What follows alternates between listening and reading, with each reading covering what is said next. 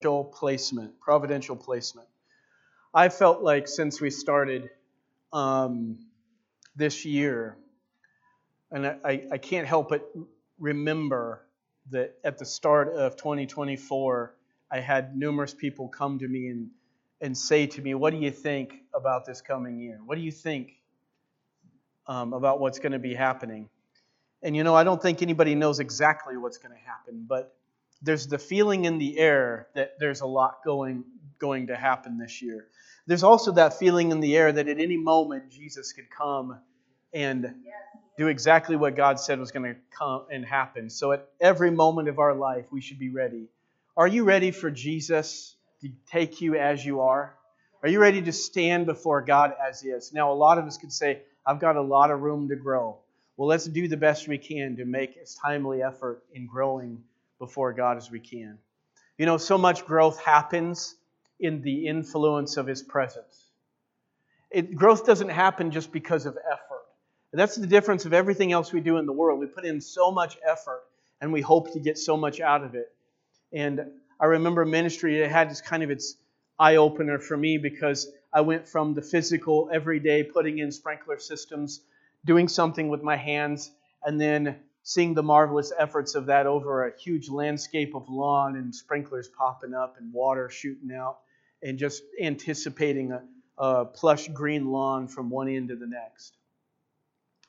But ministry taught me something different, and that is that you don't always get to see with your physical eye all the things, and you can't depend on your efforts alone. And of course, God was helping along the path, but this is a different kind of help, right? When we're sharing the gospel and praying for people to understand, it's more than do you believe that the event happened, but is it so real to you that it's changing the events as they were in your life, the framework of your life, the way you think, everything about you. And there's such a powerful growth in meeting with the Spirit of God and how He can change things that were burdens and hardships and difficulties and habits over a long period of time. And I still say to this day, and I'm going to declare it here at the pulpit this morning, that what took the devil years to do in somebody's life, Jesus can undo in just a moment. That doesn't mean that there's not a lot of people struggling to figure out what's the gap. When Jesus used the word faith, we think that's belief a lot of times. Well, I believe it. It's locked up in my head. But there is a whole different transfer when we talk about faith. Well, I don't know how quite to put it together, but I do know this is powerful when faith is actually there to touch. Now you think of the woman with the issue of blood, and as Jesus, she had said she'd been there 12 years with this issue of blood that couldn't be stopped, this flow. And she was pressing through the crowd. And she'd worked her way through the people until she finally was able to get her fingers on just the hem of His garment. And then she was made perfectly whole. It wasn't the garment of Jesus, it was the faith of the woman in Jesus.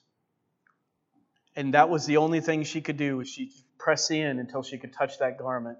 Uniquely, why didn't she stand at a distance and say, "Well, I know the Lord is a mile away, but I can trust Him now to give me what I'm asking for"? Some people need that. Some people will get that. But there was a sense in which she had to move forward. And she had this feeling that she had to touch His garment. Why did she have to touch that garment? I couldn't tell you. But I knew that that was the point in which faith met with Jesus. And Jesus met the need. And that is powerful when God can change us so drastically, so dramatically, and in a move through the power of the Holy Spirit what we need in our hearts. Well, I think that's what we need for 2024. I think we need a lot of it for 2024. I think Christians that have been going to church for a number of years need to touch Jesus fresh. We need a fresh touch from heaven. We need a renewed anointing from God. We need to press in and experience what God has for us. I believe this. There's two different kinds of pressing in. There's a kind of pressing in that somebody seems to think that if I work harder, I'm going to get more from Jesus. And they're going to keep working harder and getting less. And there's the kind of person who's pressing in and says, I can't live without Jesus.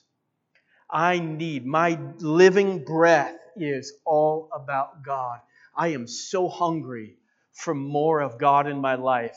I don't know, but just to just keep looking for Him. And there's the kind of pressing in because you deeply love God and you want more of what glorifies Him. Not more of what blesses you, but more of what glorifies Him. And when you do, I can't help but say it's been my experience, but I feel like God will continue to pour Himself out to the hungry souls. I want you to go to Genesis chapter 37, verses 13 through 17. Providential placement. I don't have overheads for you today. I didn't want to put somebody through the task of following me along and going through the overheads for the notes. And my boys do a tremendous job. I want to share something about them just before I read this. I've been blessed by my boys recently. What the Lord will use at times. They happen to be watching a YouTube video that inspired them, and they wake up every morning now at 5 o'clock, both of them, without fail, every single morning. They have a morning routine, a workout routine. They have a morning Bible routine. I actually have an app on my phone where I can see how much time they spend in there. They're usually like an hour or more in their Bibles. It is blowing me out of the water what they're doing. And they walk the dog every morning. They'll be at 5 o'clock, somewhere at 5 o'clock in the morning, taking a walk around the neighborhood somewhere. And they've limited their time on what they're going to have for entertainment. It's just, there's just lists of what they're doing, and they keep doing it and keep going through it. And they're very much becoming an attitude of health-oriented. So like the way they eat, what they do to their bodies, and it's just like a full meal deal, I guess. I'm super impressed with these boys. I'm grateful for them. So as you look at them and you think about them, be praying for them. Be praying God just do a deeper work in their heart. And I remember it was the other day, and no, it was the other week. I was walking down, and it's not been any different from the day I walked down there and saw it. I looked in Isaac's room, and it was immaculate, perfectly put together. He's 17 years old, and his room is cleaned up and immaculate. And then I knew Caleb's was already, but I had to look, and I looked in both of them. I said, What dad gets to say to a 15-year-old and a 17-year-old son that their rooms are immaculate and they keep it going? Even some of the struggles that I was having and trying to get them in discipline. And all of a sudden, Isaac's like, I need discipline. And I remember one of the struggles that he was going through, and I think this is a Christian struggle, it was this. Was, Dad, like I'm trying, and then I try to do it, and then I fall short, and I try, and I fall short. And all of a sudden, the inspiration hit them, and they were doing it together, and they both have said, since we started doing this together, it's not hard. Thought I might throw that one out there. Well, I might start this sermon yet. Let's go ahead and get to Genesis 37, verses 13 through 17. Anyway, those boys have done a great job in the back here helping with the sound. Sure appreciate it. So if you're there, just say, Jesus is Lord. Amen. There we go. There you go. And Israel said, so this was Jacob, but Israel said to Joseph, Are not your brothers feeding the flock in Shechem? Come, I will send you to them. So he said to him, Here am I. Then he said to him, Please go and see if it is well with your brothers and well with the flocks, and bring word to me. So he sent him out of the valley of Hebron, and he went to Shechem. Now a certain man found him, and there he was, wandering in the field. And the man asked him, saying, What are you seeking? And he said, I am seeking my brothers. Please tell me where they are feeding their flocks. And the man said, They have departed from here, for I heard them say, Let us go to Dothan. So Joseph went after his brothers and found them in Dothan. Genesis 37, 13 through 17. Now there's a little bit of mystery of who this man was. Some say it's an angel of God. Some may think it's actually just another man. I don't know for sure. But however it is, I think this man was providentially placed in Joseph's path to navigate him in the direction that his brothers were. But the difficulty of that is that when he lands there and gets there with his brothers, that's when they had started their plot to kill him, and then they ended up selling him as a slave. This is the place God could have rearranged that and kept that from happening, but He didn't. And I think this is the place, this is the difficulty in our hearts, is oftentimes looking at the situations in life and having to ask ourselves the question, is God at work in everything? What if I'm making the wrong choices and going the wrong direction? There's a lot of questions here. Is God really controlling all the events and situations of life? Well, I'm going to do the best I can to throw some answers in there, but I want you to think about that. In that this is the highlight of what's happening. You notice why I love the Bible? Because something so uniquely about the Word of God, it just tells us the events as they took place. It doesn't tell us whether God approved. In many cases, there's a lot of things that we're kind of ambiguous. Is this just a telling of the story, or is this God saying this was okay? What's happening here?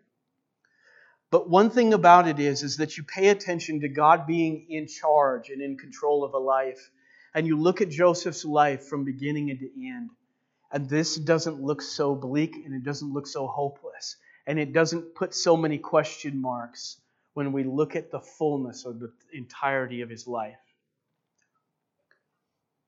These verses represent what we later discover in full detail, how Joseph was being divinely placed and positioned by God. Do you feel like that in your life? Do you feel like God is divinely placing you? You look at like where you're at. Like I hear guys at times, and especially working men, and will be thinking, is this really the job? I remember feeling like that for me when I was working for Brian. Is this the job that I'm supposed to be at? Especially on the hard days. On the wet days, the cold days, I was definitely doubting it. I wasn't sure if this was the right place for me. And I tell you, even before that, like working for Eastern Oregon Landscaping was paradise compared to working in the salvage yard in Walla Walla. And I remember wet, cold days. And I still think to this day, I'm glad I was in my 20s when I was working that job, because I couldn't have managed it in my 40s. It would have been too cold, too miserable, too hot, whatever. I don't know, but it was too much. But, yeah, right.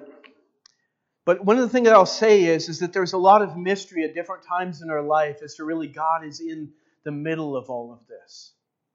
We have to ask, did I make the wrong decision? Did I walk the wrong path? Can I place on God's sovereignty every decision I ever make and call that the will of God? But whether we get the answers to those questions or not, we still have this story to come face to face with and remember that we can be the Joseph in God's story for our life. There are details within our text that teach us truths to combat the deception of our day. Friends, I'm going to tell you this, brothers and sisters. If we're living in the last days, this is the time we need to be knowing what God is saying. We cannot be in a position of deception. I'm floored at how little people will read their Bibles in compared to the world that we're living in. There is deception rampant all over the streets, and you can't wait for Sunday to find out the revelation of God. You need to know for yourself. I am admonishing every one of us here to do our part, to read our Bibles, to spend time in the Word of God, and to understand it within its context. And pray for the Holy Spirit to give divine revelation in your heart, in our hearts at the same time. Those truths include, so I want some things that as I think about the story of Joseph and some of the other texts here, walking through his life, here's some of the truths that I think that we can have to help combat some of the deception of our day, and here's one of them. God's mission requires that we be strategically placed, but the path getting there is not smooth. How many of you lived a smooth life? Everything's just went really easy for you. I think that speaks to the reality of we want it to be. Every one of us has dreamed of having a smooth life from beginning to end, but it just hasn't been. But that's part of the whole of it. I remember to my wife, I was thinking after 20 years of marriage, I was thinking, We've had some rocky times and we've had some difficult moments, and we've shared some very difficult arguments. But I thought, I wonder if those have impacted the depth of our marriage deeper than anything else. I wonder if the fact that we made it through and that we've loved and honored one another beyond that threshold of those troubles, I wonder if that's really the makeup of the love of this marriage. I wonder if I could redo it all over again and get all of that out of the way, if my marriage would have looked more healthy or more holy or more happy without those troubles and entanglements, or with them.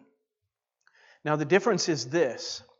It's not as much how much of it or whether you have it or not. It's what you do with it and how you grow with it.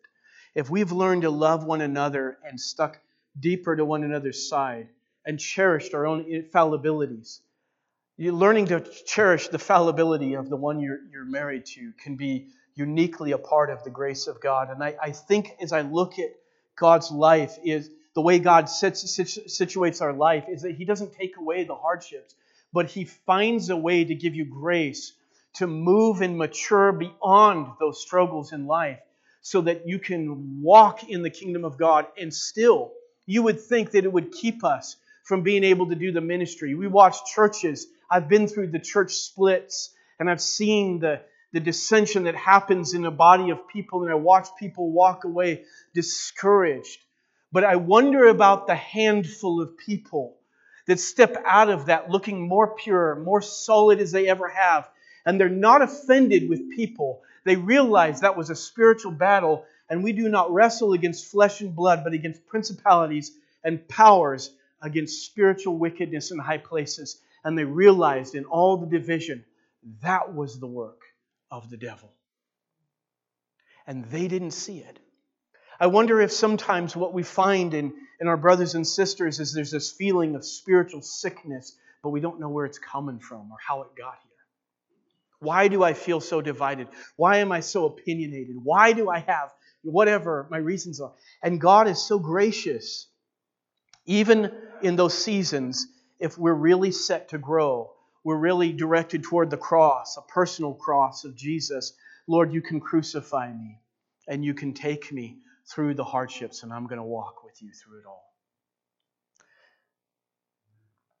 Though none go with me, still I will follow.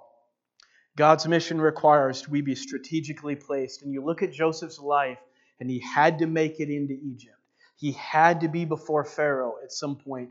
And so God had to orchestrate the events to get him there.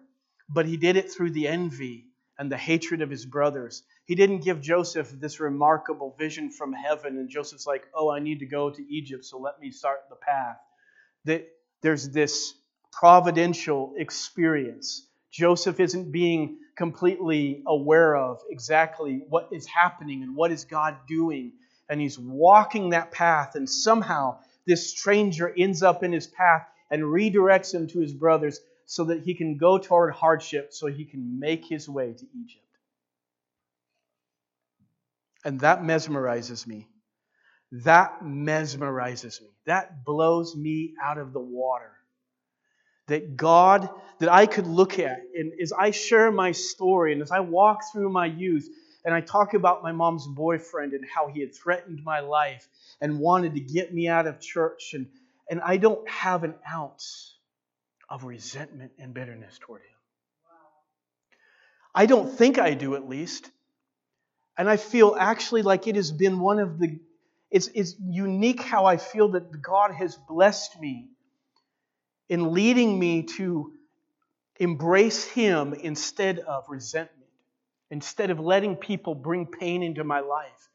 And I've watched it and I realized that was one of the things I needed for ministry. Because whether you realize it or not, brothers and sisters, there's going to be plenty of opportunity down the road, especially if you're going to be an elder or responsible leader in the body of Christ, that you are going to get hammered with hardship and difficulty from people. Don't let it get to you. Don't let it get to you. Love Him beyond that. Pray for God's restoration in His way of doing things. And some things I realized was this, and I'll tell you that. The human frailty inside of me has a natural tendency to sense and feel rejection. And at that moment, God is redefining for me what I should do with that. And if I can, I want to encourage you. I want to encourage you to not embrace rejection as a thing, well, I guess I'm going to get rejected. I want to encourage you to look at what God might be doing in the middle of that. See, I didn't really realize that from youth on to this point, that I would be here, that I would be in Enterprise. It was the very place that I was born, and preaching in a church in my very hometown, so to speak. I grew up in Walla Walla, and that's where my mind and my life was. And God transitioned my life to be here. And in time, brought me to a place in ministry. And not a thing that I've experienced in life has actually been a deterrent to being able to minister and probably do it more effectively. As long as I learned the lesson God had for me in it. Genesis 37, 18 through 24. I want to look at these verses here. So you should be already in 37. And it says this, Now, when they saw him afar off, even before he came near them, they conspired against him to kill him. And then they said one to another, Look, this dreamer is coming. Come therefore, let us now kill him and cast him into some pit, and we shall say, some wild beast has devoured him. They're already figured out the lie. We shall see what will become of his dreams. But Reuben heard it, and he delivered him out of their hands and said, Let us not kill him. And Reuben said to them, Shed no blood, but cast him into this pit, which is in the wilderness, and do not lay a hand on him, that he might deliver him out of their hands and bring him back to his father. So it came to pass when Joseph had come to his brothers that they stripped Joseph of his tunic, and his tunic of many colors, or his coat of many colors, that was on him. And they took him and cast him into a pit, and the pit was empty, and there was no water in it. I want you to capture a few things here. When we're talking about the providence of God, notice this. Out of one of the brothers, he's like, hold on, stop. I know you guys are mad. I know you're angry. I know you want to kill him. I feel like it too, but let's not do that. There's this unique feeling that conscience is somewhat in the way of the plot of evil that's within the heart. Now, where's that coming from? How is that getting into even one of them? Somehow, God has gotten it into Reuben's heart. I can't let this happen. There's a threshold. Some of the most evil people in the world have thresholds. They have places, I can't go there. I'm not going to. And so, this is what's happening, and God is managing it. Though Joseph is still going through the struggle, not to the depth of them actually getting the power to kill him. And then notice this, that Reuben is trying to deliver him out of their hand, trying to save him from the intent of his brothers so that he can take him back home. And that's not how God's going to situate this. God's not providing that gap for him. Sometimes we can try so hard to work things out in the direction we think God wants it to go, and it still doesn't work that way. Sometimes we have to surrender. I don't understand. Is this possibly God's will? It doesn't look like it could be. I can't give you the answers for that, but I can give you a few more verses that you can look up. And you can, so you might want to write these ones down. Acts chapter 14. So I gave you those notes if you want. There's some pins over here in the corner. I gave you, so if you got your bulletin, you got some notes there. Acts chapter 14, verse 22. Acts chapter 14, verse 22, and Mark 13, verse 13. That should be fairly easy to remember. I'm giving you a few verses you can take home with you to kind of look at what God does at some of these points. Second truth that we can take home into our hearts from reading Joseph's life. God's direction for life of a devoted believer, I want you to capture that, of a devoted believer is not ultimately prevented by the evil done to them along the way. My verses for there is Genesis 37, 25 through 28, verses 31 through 32, and verse 36. I'm going to give you a few more verses here. Excuse me. God's direction for life of a devoted believer is not ultimately prevented by the evil that is done to them along the way. Remember, Paul had talked about he was hindered, but he wasn't stopped. God's direction is not prevented. It can be hindered, but it's not prevented by the evil done to you along the way. That's really important to remember. That is so essential as a Christian to remember. Because this is where we get sidetracked. Something bad. People are doing bad things to me. That's changing the direction of my life. That's hindering the path that God has for me. If you harbor resentment, that will just navigate the way God does this. He still has one track for you, but are you going to follow Him along that track, or are you going to work against Him along that track? A few more verses I want you to write down here is Romans 8:36.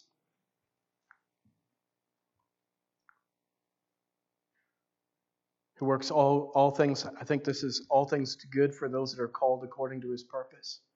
And 2 Corinthians 4, verses 8 through 12. I kind of leave these as a mystery to you because I really do hope that you'll take this sermon home in heart. You'll be like, I want to know those other verses that he gave. You'll probably have to write down the points to remember what the verses are correlating with, but that's all right.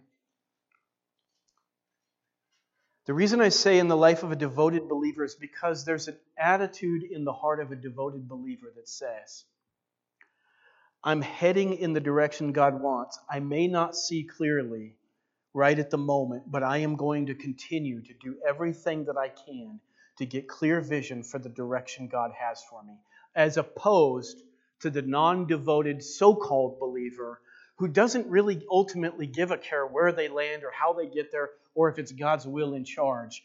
They just hope that somehow the God will manipulate the search situations in their life, even though they don't give a care about how they do or what they do, and somehow land in heaven when it's all said and done.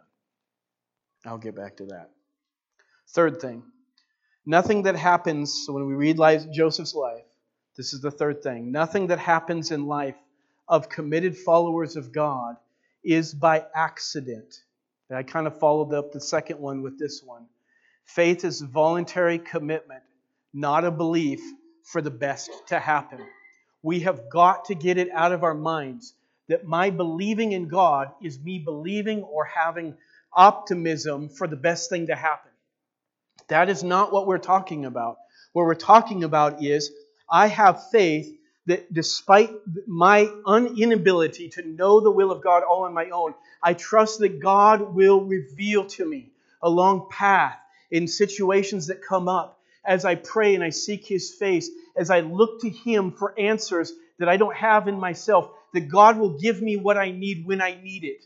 And somehow, as we live the legacy of life and as we look at the faithful who followed on before us, they'll be able to tell us it's been true through my life. God has gotten me through many, many situations because I learned to trust Him.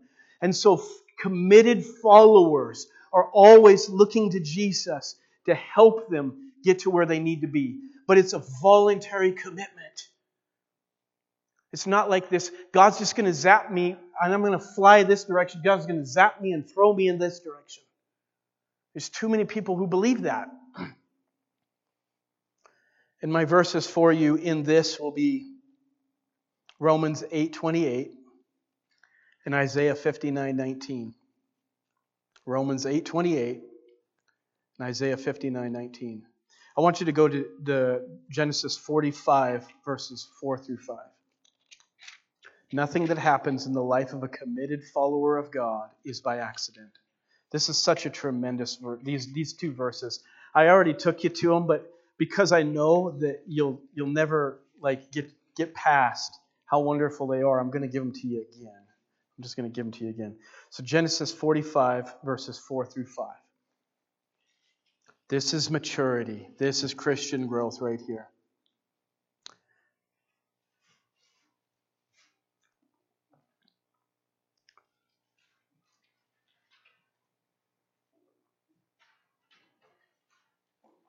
I'm just giving you a few minutes that you can turn there. Genesis 45, 4 through 5. And Joseph said to his brothers, "Please come near me." Now you know where I'm going. So they came near, and he said, "I am Joseph, your brother, whom you sold into Egypt." We needed this ending. "But now do not therefore be grieved or angry with yourselves because you sold me here. For God sent me before you to preserve life." Cherish this verse. I mean it. Cherish this verse. You mark this one down. It's not illegal, just so that you know, to highlight a verse. I know some people feel like they're marking up God's word. It's not, and the reason for it is because really God wanted this book to get from here to here. So any way you can get it from here to here, do it. Memorize it, mark it down, light it, light up, put so much light on it, the only thing you can see is the Bible. I don't know, but listen to what he says, though. He says, "Do not be angry with yourselves. What you did to me, I have no resentment." You don't have to look at me and worry about my resentment or I'm going to revenge what you've done to me, because I saw the bigger picture. I got the bigger picture. The bigger picture was God had to get me here, and this was the situations and the significance of how He had to do it. And why? I can't tell you.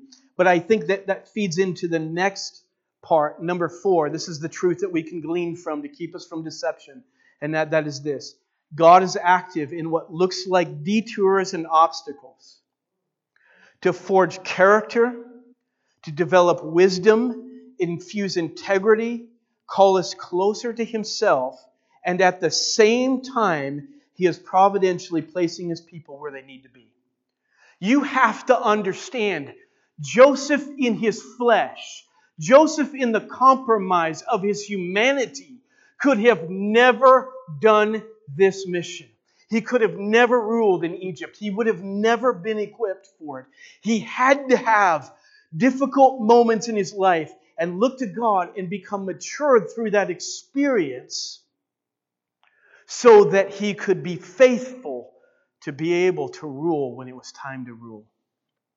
We take too much out of the importance of getting character. I'll tell you, my experience has been from one end to the next, especially in ministry, but I'll be honest with you. My experience is this. I don't care if it's a job or if it's ministry. Character is the most essential thing we will find in people. You can have gifts, you can have most splendid gifts that when people hear, they think they're in heaven. But if you don't have the character to back it, that gift will pervert everything God is doing or could do through it. So we have to have character, maturity. We have to have humility.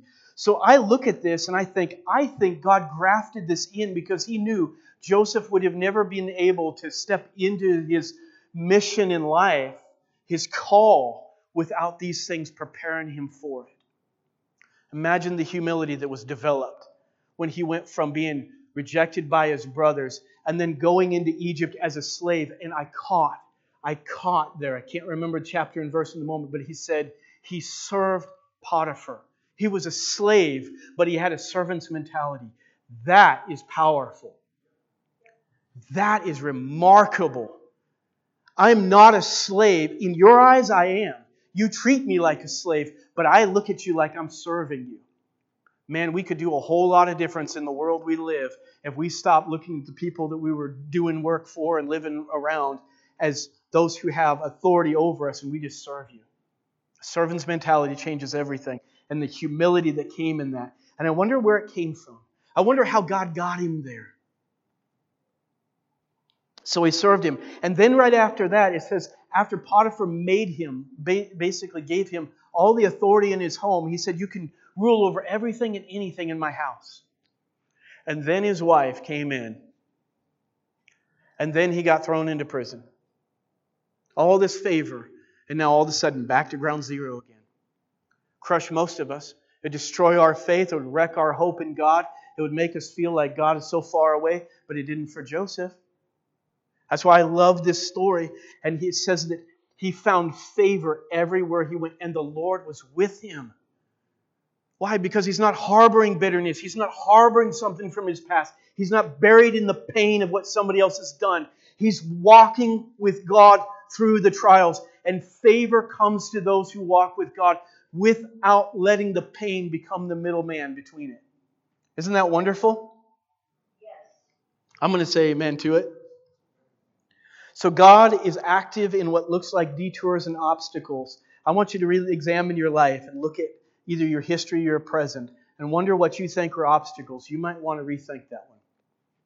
If you're a devoted follower of Jesus, you might want to rethink that. My verses for you are Proverbs 16:7. I think this is the one that says, trust. Actually, it might be, no, it's verses chapter 3. So Proverbs 16:7 and Proverbs chapter 3, verses 5 and 6.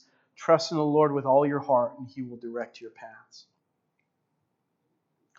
Proverbs 16:7 and Proverbs 3, verses 5 through 6. I didn't get this. This didn't come to my own mind. I saw it on a video. The guy said, he was talking about a GPS. This is really important to think about when we're talking about the providence and how is God working in our life. A GPS is one of the most amazing things. Because I remember when they didn't have a GPS, or either that or we couldn't afford one. I can't remember for sure which one that one was. But I remember we had an atlas or some kind of a map, a road map, and my wife was trying to lead me down the paths of Boise or Spokane or wherever else. And it was really hard to be unified when we were trying to travel, with her telling me where to turn and when not to turn based on the rule of a map. And it was difficult guiding through that. And I remember GPS became a marriage builder for us. It was definitely a marriage builder.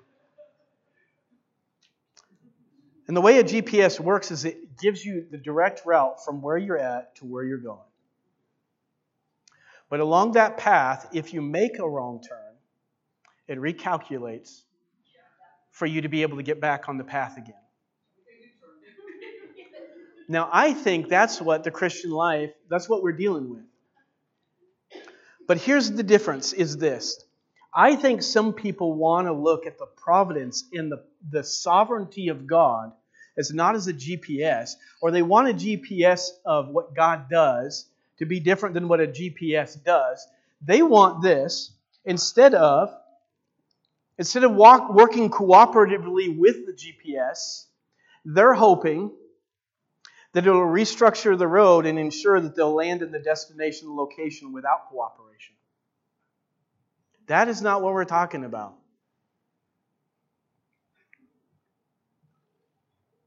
You can't go onto YouTube or Facebook or wherever and get God's direction for your life.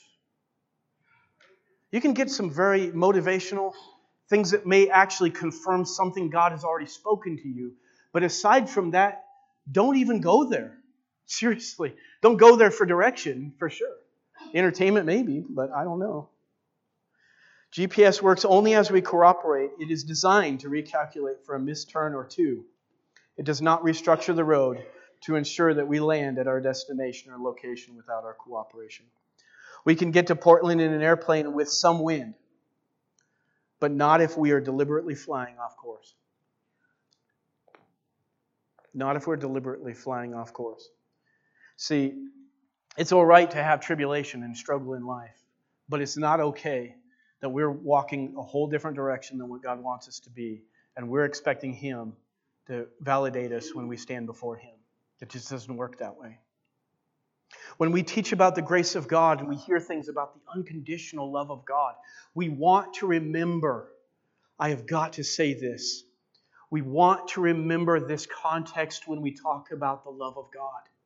when we talk about the grace of God, or otherwise what we do is we create this permissiveness wrapped around the idea of the Bible that says you can live any way and do anything you want. You can fly off course, and God will change the roads and make sure you land in heaven when it's all said and done. That is the most scary thing we could do, is start preaching that concept or that idea out of the love of God. So we have to be careful that we catch when somebody says the unconditional love of... What do you mean by that? What do you mean by that? Number 6, God gives supernatural favor geared toward His glorious end. Joseph was favored because everything he was doing with that favor was working toward the end God had chosen, not the direction that Joseph wanted to go.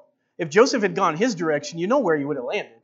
He would have made his way back to where his father and his heritage and his family were. That's where he would have gone. But that's not where God had him. And I think that's what's amazing. So the supernatural favor is geared. So if you're asking, I don't know, how many of you are praying for God to give you supernatural favor? I got a few hands out there. For every hand that's not up, I still believe you are. So don't worry about it. You're asking for supernatural favor. What you're asking for is God to give you the favor that's directed toward His plan for your life. Please keep looking for, Lord, what is your direction? We have a saying, it's not for the faint in heart. You know, some difficult task happening. Well, the supernatural favor is not for the self-absorbed. Not for the self-absorbed. So I want to share something with you because I think this is really important. We'll kind of come to a close as I get to this part. I want to talk to you about the Word of Faith movement. The Word of Faith movement. Some of us think that is the movement of us actually believing what God has said. But there's some scary things that have happened in the Word of Faith movement. And I don't think many people are caught up and either realize it or they've been so duped by it that they don't even think about what else the Word of God says about it. I want to share a couple things with you. And the reason I say this is because I think this is ingrained in so many people's minds and we've been adulterated with it without even knowing. And we're trying to filter that into what is God controlling? How is He managing my life and working it in? And we're holding on to the Word of Faith ideas, which are absolutely in a defiance to the Word of God, and I'll tell you why. The Word of Faith movement violates the integrity of Scripture and defines the self-willed person as a supposed Christian. It energizes spiritual rebellion and moralizes it by encouraging the misuse of the Bible so that we can take back our dominion. They'll use words of the Bible, but the problem is it's a false use of the Bible. I love what one of our speakers at men's camp said. He said, we believe in divine healing, not faith healing. And that is a big difference. It's not that it doesn't take faith to receive it. It's that it's the divine interaction that causes it, not human belief alone. So what they did if you realize what the Word of Faith movement is all about, it's about making faith in place of God. Faith is the creative force in their minds that creates the thing to be. No, God is the creative force behind it when there's a miracle that happens. And faith is the thing that gets us closer to God. It's that I'm in line or in sync with God. If you get a chance, the website that you can visit for these things that I'm going to share with you is this: www.gospelOutreach.net/WF_quotes.hotmail. And I can give that to you if you want later after the service. But here's some of the things that have been, I think, predominantly from Kenneth Copeland. Now, I'm not going to speak evil of him, but I am going to say, when I read this doctrine and this belief, this is what I have a problem with. And I think you should too. So here's a few things. God did not create. This is one of the things that he said. They gave actually where it came from. God did not create the world out of nothing. He used the force of His faith. This is out of the Spirit, Soul, and Body, tape number 1. The second thing said is God's reason for creating Adam was to reproduce himself. They believe you become God, that you become a creative force, that you are just like God in that way. It actually becomes very dark in that sense. So it's not just a faith thing. It's an identity thing. You identify as God yourself. Now they put little God there, but they still make it. So here's an interesting thing. Third thing, he says, Adam was not subordinate to God. What? The creation lost its subordination to the Creator? But that would be consistent with this idea in belief. It gets worse. Jesus, number 5, Jesus existed only as an image in the heart of God until such time as the prophets of the Old Testament could positively confess Jesus into existence through their constant prophecies. Yeah. So you get some of this televised version and you don't get that piece of it. And you have to go, wait a second, I don't. Go back and he gives. Again, I've got, if you go to that email address, and there'll be a lot more, it'll show you the tape and what the title of it was, if you want to go visit it for yourself. Number 6, every Christian is a God, little g. They take it from a verse in the Bible out of context. Out of context. And these are the ones I put the stars on because I was like, this is the thing that defines this so much. Number 7, when we use the spiritual laws that God has set up, God must obey what we request. They don't base it on a relationship and union to God Himself. They base it on the laws God has created to make it happen. And lastly, Adam lost the innate ability to create at the fall. There was never a verse in the Bible that showed that Adam had any power to create anything other than procreate, but not create, not in the way God does. But these guys have actually they create this vision around themselves so that when they speak the word, the power is in their own word. But that's not what Peter said. When Peter had the man that was at the gate beautiful was lame, and he said, give me money. And Peter looked at him and he says, I give you what I have. In the name of Jesus, rise up and walk. Now, when everybody in the temple started looking at Peter and noticing Peter, notice what Peter said. He said, it is not by my power or holiness that this man walks. I'm not the God who did this. It's not my power that did this. It is his faith in Jesus. And he said, look on us, and what I have I give you. In the name of Jesus, rise up and walk. But he didn't receive it until he believed, until God had made it plain to him. See, there's something powerful about God giving us an authority to speak under Christ, but not on our own authority, and using Christ's name as that. And there is, even though it may seem like such a minute difference, it's a distinct difference that has the difference between hell and heaven between it. And we have to discern. We must, or we get caught up into it. And it won't be long before we've decided that the way this works is, it's by the power of the spoken word. That's the word of faith. When we speak the right words, we get the right thing. And it's no different than basically saying, as long as we have positive outthrow. And so then you have some of these guys that literally believe that if they say, they name it, they claim it, they blab it, they grab it, they get whatever they say, whether it exists on the basis of the Word of God or not. The danger is that there's a huge portion, and the reason I have to say it, is a huge portion of Christianity that are believing it and flocking toward it. And those who are profiting off of it are not actually living on the basis of the Word of God. And so what we find most of the time is a prosperity gospel as the breach message of it. But notice this, not one of Jesus' disciples was a prosperity life lived. Every one of them, with the exception of John, were martyred to death. And Peter said, he says, silver and gold I have none. I live as a pauper. But what I do have, in the name of Jesus, I rise up and walk. There's power in that kind of life. But it's Jesus who does it, isn't it? The first time you decide that you're going to make something happen, I'm going to create it. And there's a lot of books out there for it. I'm going to create something because I say it. Well, I'm going to say negativity creates something, in a sense. Being positive creates something. It creates an atmosphere, as it were. But it doesn't create a miracle. It doesn't manifest only what God can manifest. Make sure that we understand the difference.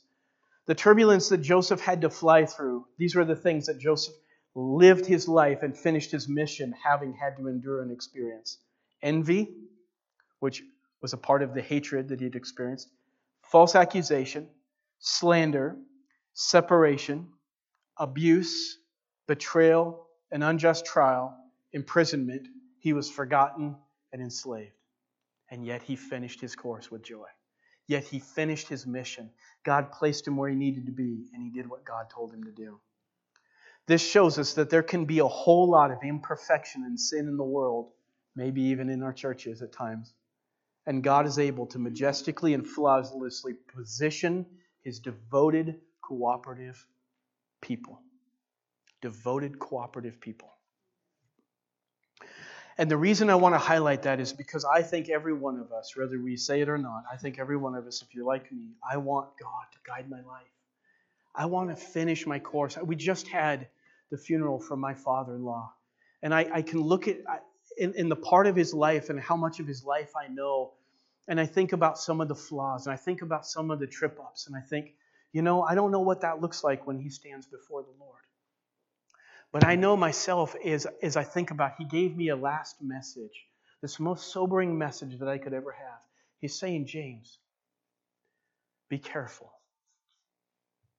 Be careful with your life and improve in any way that you can right now and live as close to Jesus as you can and have as few regrets as possible when you stand before God.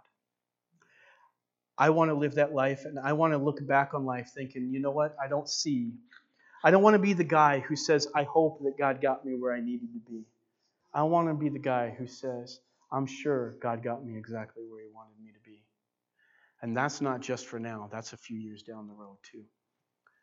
We're working toward our final day to stand before the Lord. Let's not take that for granted. Everything we do right now has something to do with that day. And let's be cooperative with what Jesus has given us. Placement is huge. Lord, where are you placing me? Why do you have me where you have me? Why do you have me in front of the people you have me in front of?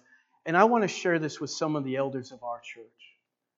Don't you dare take your life for granted. The remainder years of your life and the experience of your life. I need what you have. I need to hear your miracles. I need to hear what God has done to your life. I need to hear what your trials have brought you through and some of the things you need to warn me of. I'm telling you, I need your warnings. And there's sometimes I feel like, I don't know, I'm not there, but the feeling of retirement feels like I have to retire from life and retire from a sense of importance. And you are strategically important to our church, whether you realize it or not. We need you, and this young generation desperately needs you to realize that the gifts God has done and the things God's done in your life. Share them with us, please. Call me up and say, hey, Pastor, I just want to share something with you. I don't know what it might mean for your future or now, but I want to share a testimony, something God did in my life. It's precious, and I don't want it to be forgotten. As a matter of fact, I know that Sandy's been very dear to us, and we still think about her a lot. And John, I know that he does. And as I thought about some of her testimony, and one of the things John shares about her, and I'm going to have a recording of it, that's my heart, is that she went into a hospital room, and I can't remember the details, that's why I'm going to have John share it, but she went into the hospital room with somebody that was dead. She prayed for them, and they came back to life again. You don't let that die. You hear me. You don't let that die. You don't let what God has done in your life be lost to this generation. We need to hear it so that we know where to go. The vision of our life and the vision that carries us forward is in the hands of our elders, whether you realize it or not. Because what we're going to do is make the same mistakes, and we're going to fall, and we might fall big time, and we might not make it to the end of our course unless we hear what you have to say. We need it. You've seen some things that'll help us prevent the evils that are coming in your life. So don't take your life for granted. And I want you to hear from me. You mean the world to me. As I watch physical things happen in your life and pains that I don't know how, like things that you're going through that I'm like, it's day after day, and some of those getting ready to be with Jesus kind of moments. I don't want you to think in between the pain that you're not important to this church. Never in your life. And when you think, well, I can't cook like I used to cook, or I can't be able to do physical labor like I used to do physical labor, you still need to hear me. It's the wisdom. It's what God has put into your life. That is more important than all of that. I get so caught up in helping people that I forget it's sometimes what I'm going to share with somebody that's so important. So as we come to a close, I want you to just spend some time before the Lord and let go of some of the burden of feeling unimportant and unnecessary and overlooked. And even if you've been overlooked, I don't want it to be for another moment. I don't want it to last beyond this second. I want to pray for you, and then I want to just take a few moments together, as long as God gives us, to just seek His face and ask Him to minister to us. I don't know what you've been seeing the providence of God as. I don't know how you look at your life situations. I don't know if you've had a few hard turns in life and you said, I think I missed the mark. But I'm hoping for you today to get back to where the Lord wants you to be. Let's pray. Father, thank you today, Lord Jesus. Dear Lord, I thank you. God, I have got to pray with all my heart today, Lord, that there has been bondages. There has been, for some, Lord, years of deception that have wrapped around some situation in their life that have kept us captive from doing what Paul said when he said, I forget the things that are behind me and reach forward to what's before me. Jesus, if there's anybody in my audience, Lord, right here in our church, that has something of their past that's still stopping them from receiving something in the present, then Lord, I pray, Father, for that to come out in the open right now. Lord, would you undo the heavy burden in the name of Jesus? I said it in the name of Jesus.